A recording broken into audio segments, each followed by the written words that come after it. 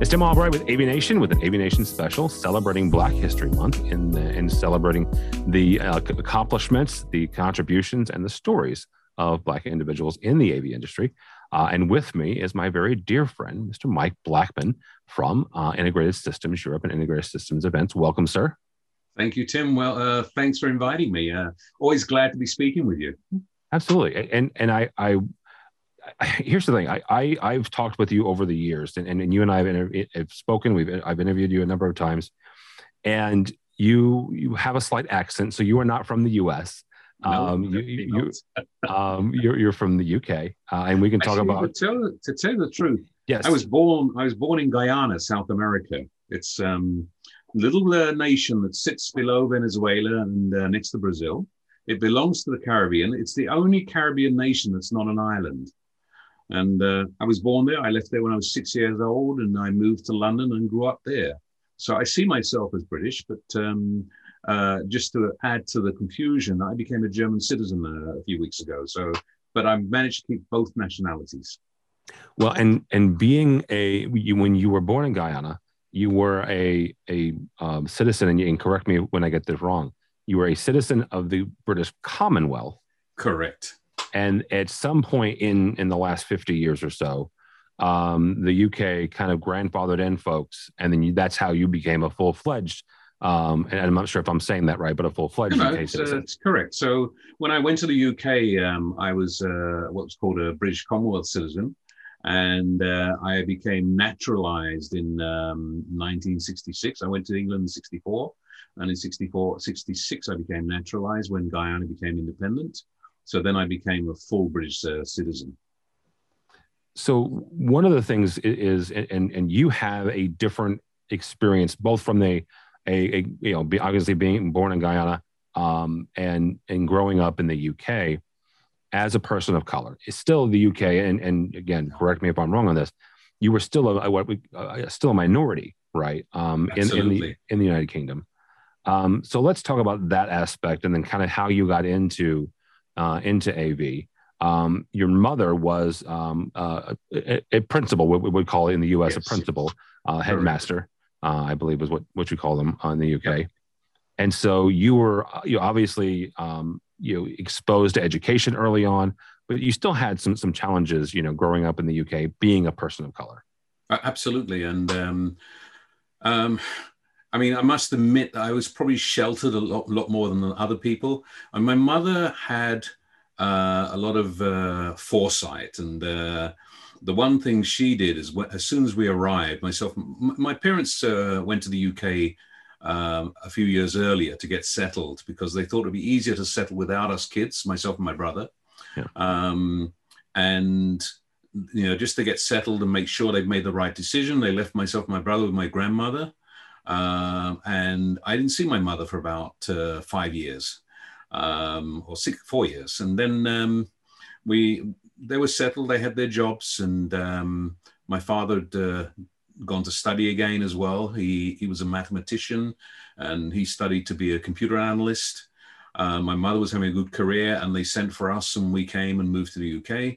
And my mother had the foresight to actually say, look, if we want to be successful, if we want to move on, we have to do something about our Caribbean accent. So we had elocution lessons, and I hated this, elocution lessons and English lessons when you're very young and all your friends are outside playing, and you're sitting at home, learning. But, she had goals. She wanted us to be successful. She wanted to actually provide us with the right tools to move on and progress. But it was a time when, there were issues in the UK. And I think, we were very aware of that. But it wasn't something that, there were probably, how can I say it? There were maybe some things that happened in my life where I could say, oh, okay, that's a little bit racist or a little bit, controversial way I'm being dealt with. But I think I was lucky in that the school I went to was quite multinational. The neighborhood I lived in was like that as well. So, but I lived in a part of London where, you know, we were on the borders of areas where maybe it wasn't so prudent to go walking at night. Did your parents do that intentionally? Like, did they move you guys? And you said they were settled there already when they sent for you. Did Yeah. they settle in an area that was multinational, that was multicultural on purpose? I mean, I actually never ever asked them, but I guess so because when we first moved there, we lived with, you know, in my culture, you know, anyone who's an older person who's not necessarily a relative, you still call uncle or auntie, and you know, this is someone we had no blood relationship, but we called her auntie, and it was friends of the family, friends of the family, and we rented the basement of their house to start with, and then we moved to another place where we rented, and then eventually my parents bought a house. So the first two places we lived, you know, it wasn't like I walked out in the street and I was the only black person there. There were, you know, in the area, you know, it was a mixed community. I must admit, when we moved to the place where we had our first house, I think we were quite unique there. Yeah. Let's take the Mike Blackman of the 60s and 70s as a young man coming through, you know, university and getting into not just AV but also getting into, you know, technology. Because one of the things that you and I have talked about before is the fact that you were instrumental early on, especially in Europe, in getting the technology, you know, both from Microsoft and Apple and several others, into the European market. How did you go from, you know, Microsoft and Windows into, you know, the AV industry? By accident. Just like everyone else. Yeah. I you know, take a few years back, I studied and I wanted to be an accountant. And I took a whoa. You wanted to be an accountant? Yeah, would you believe that? No. I mean, not that you're not good with numbers, don't misunderstand. Yeah. But you're the most dynamic accountant I would have ever met. Well, what happened was I took a gap year and I traveled across Canada. I spent 3 months, you know, just doing some cool stuff. And I came back and I had my place at university, and they wrote to me and they said, look, it's a 4-year course. It's a sandwich course. What you should do is write for so a sandwich course, I don't know how you call it in the US, but you do 1 year out as an internship. Okay. And they recommended that I actually started writing to actually get my placement from my internship before I start the course. And I wrote over 100 letters, and those are the days where you wrote everything by hand. And I posted all these and to various companies. And of the 100 letters I wrote, or over 100, I had 10 replies. And of the 10 replies, I had 2 offers. And I started to think, wow, you know, it's this difficult to move on. But I was still thinking, I was committed. And but one of the companies who I'd written to also said, look, we don't know if we have a place for you in your internship, but if you'd like some work experience for the next 6 months or so, we'd love to give you that experience. And I thought, why not? And that was Reed International. And I loved the project work. I was in the corporate consolidation department. So this was worldwide headquarters in Piccadilly in London. And we took the accounts from all over the world. They were consolidated into different groups. And then we would get the final consolidated accounts for each group and put them into one set of accounts. And it was all project work and it was interesting. But then one guy who was in the bookkeeping department, that's general accounts, he was sick and had to be off for about 3 months. And they asked me to go into that department to take his place. And I was struggling every afternoon to keep awake because, you know, it just wasn't challenging. And I suddenly thought, I am not going to spend the next 4 years studying to do this. And so I started looking around and decided I'd drop my course and started running off for jobs. And I had an offer from the Financial Times. And I went for an interview, and at the end of, they wrote to me after, said, "Oh, we thought you were really good, but we think you're too good for this job." And I thought, well, that's a nice way to say no. Yeah. um, but they said, "No, we've got another position we'd like to offer you. Would you be interested to come and interview for it? It has a little bit more money." And that sort of said, "Wow, okay, this is really cool."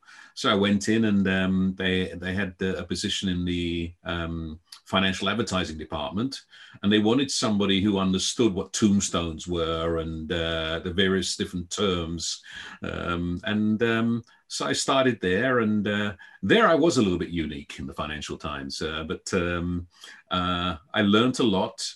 It was a great experience, but again, it was dead men's shoes for me. You know, you had to wait. I mean, generally, you had to wait for someone to die before you moved up.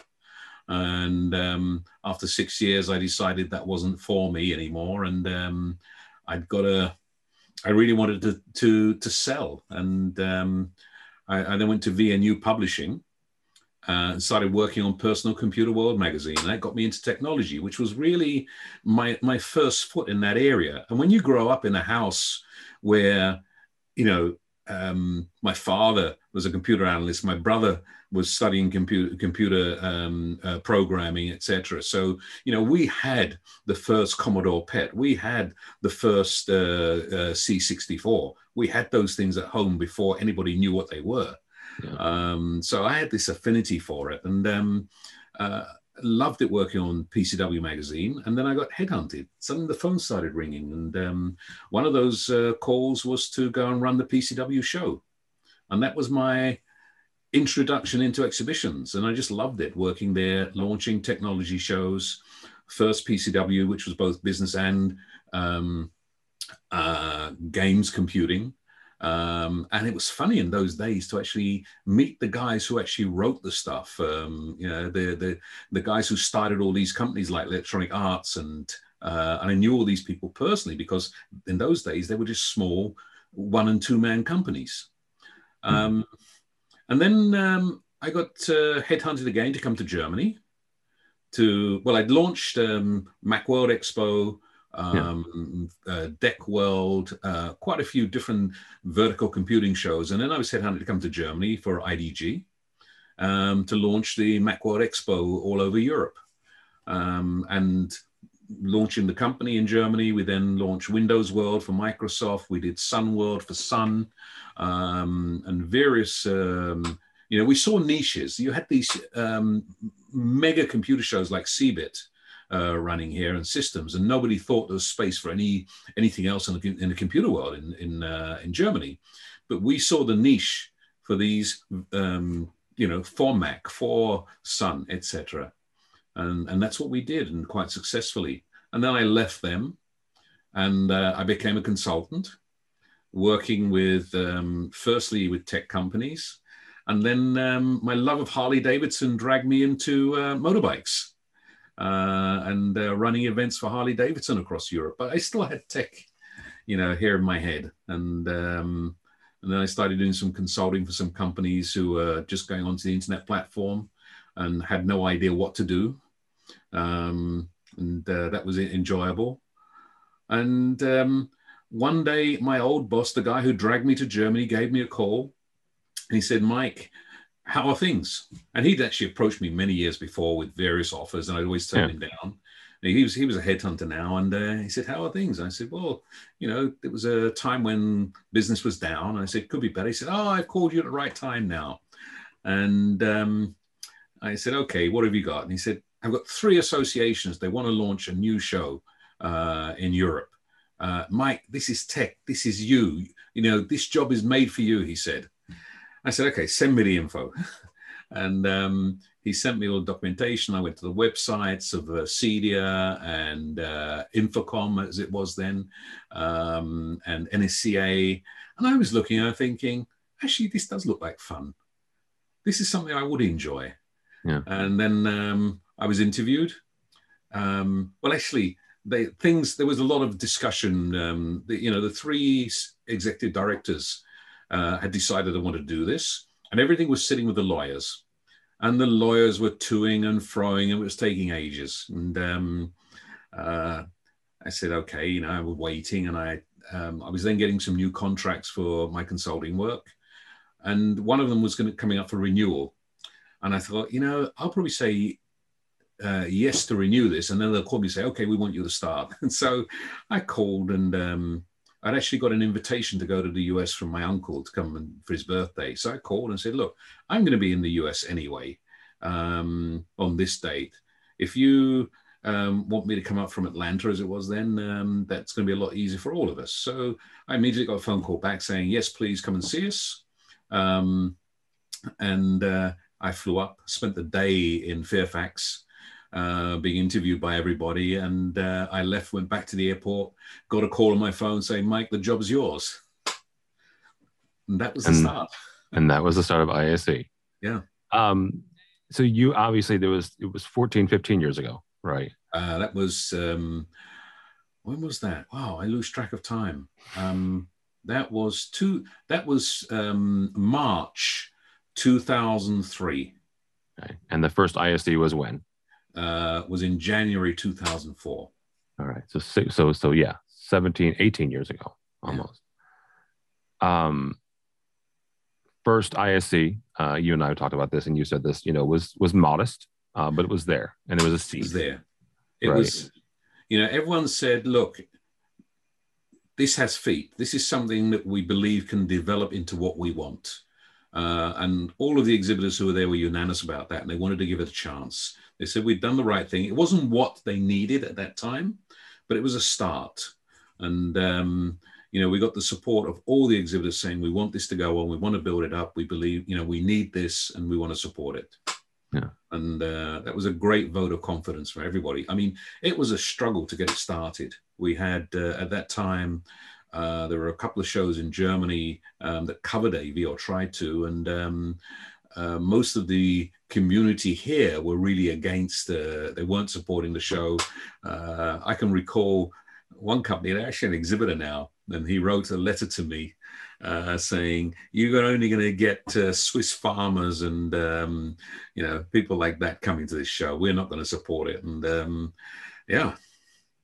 But the Swiss farmers, the first show was in Geneva, correct, yes. Switzerland, right? Obviously, since then, you guys have you didn't bounce around much. I mean, you Amsterdam, Brussels, and then this year Barcelona. Yeah, and it was strange because we, you know, Geneva was a good start. It was just not. It was, you know, Geneva's in Europe, but it's not in the EU. So everyone had to import and export. And that was a big, for the Americans, it wasn't a problem. They had to do it anyway. But for everybody else in the rest of Europe, they complained about having to do all that paperwork. Yeah. So, you know, we went back and said, okay, Geneva's a challenge. We need somewhere. And we went around Europe, it was myself and Jason McGraw. We went to all the various venues over a couple of weeks and met with everybody. And we came back and said, Amsterdam.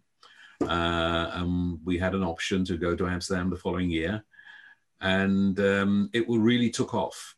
The trouble was that the year afterwards, we couldn't get the venue. We couldn't get Amsterdam.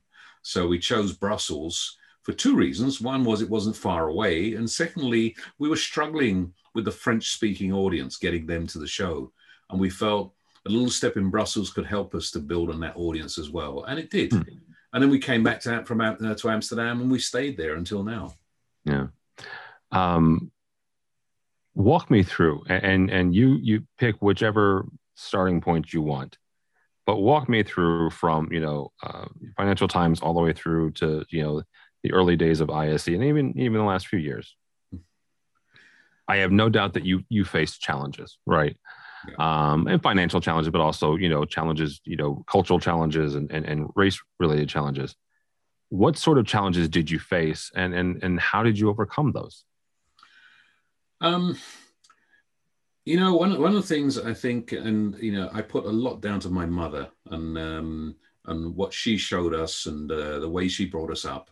You know, they realized that education was the door opener. And both my parents said very clearly, as long as we're studying, they will financially support us and make that happen. But and that's what we did. And they did everything to help and make sure we had a good start. And the Financial Times it was a great place to be. I think it was quite an open environment in terms of, it certainly wasn't a racist organization in any way. They were very open, but you did notice the little things that maybe there were some opportunities that weren't there for me. And after a while, you wonder, is that because of your color or is that because of your capabilities? And my mother brought me up to be to always be confident about myself. And, after a while, you suddenly realize, okay, if there's no opportunity for me here, then I will find it somewhere else. Yeah. And that's why I moved on from the Financial Times, because the long-term future wasn't there for me. But I'll tell you, I had a great time there. I learned a lot, and it put a lot of credit on my CV, having that there as well. And the people I got to know while I was there was fantastic. I had some very, very good managers while I was there, and I enjoyed the time. I still have a few friends there that we stay in touch, one or two people, but most have moved to different places. But then, I moved on, and I think the next job I went to was at VNU, where everything was about your capabilities. Everything, I went into sales there, and, they didn't care what color you were or where you came from. They just wanted you to sell and be successful and deliver. And as long as you did that, you were the king. And the good thing from that place as well was that everybody from outside looking for good salespeople used it as their hunting ground. It took a year and a half, and then suddenly click, the phones, I'd be there late evenings and my phone would ring. And first thing, and it'd be headhunters. And I was always shocked. How do you know who I am? Where do you have my number from? And all these sort of things. And, but, they seem to have their ways, and it just became somewhere where you didn't care afterwards. It was a case of saying, you've delivered, you've shown what you can do. And yeah, it was a great place to learn about advertising sales and, getting in the limelight. Talk to someone who, talk to an AV professional, talk to a tech, talk to, a salesperson, who may be going through some of these things, right? Who may be, having some sort of a bias. What sort of advice would you give them as they work through, those struggles and those hurdles? I mean, first thing, I think that, in most countries across Europe now, that bias doesn't exist as much as it did before. I think at the end of the day, if you're confident about yourself, then people will get confidence in you, and they'll look past color if you're in the right organization. If they don't look past color, you're in the wrong organization.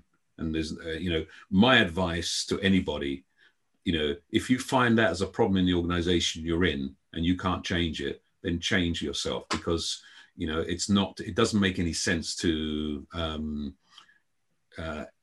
if the higher up the management level is actually supporting something like that, then, you have no future there. And you're better off finding something where you are, where you have a future, where you have the right sort of people around you. And there are plenty of companies like that in our business. I'd say the opposite is very much the exception. I feel very, fortunate to be in the organization I'm in. Having both CEDIA and AVIXA, but particularly guys like Dave Labuscus, who support every opportunity, for diversity, etc. This just makes a difference. And I think when you seek out organizations like that, then you have a great future.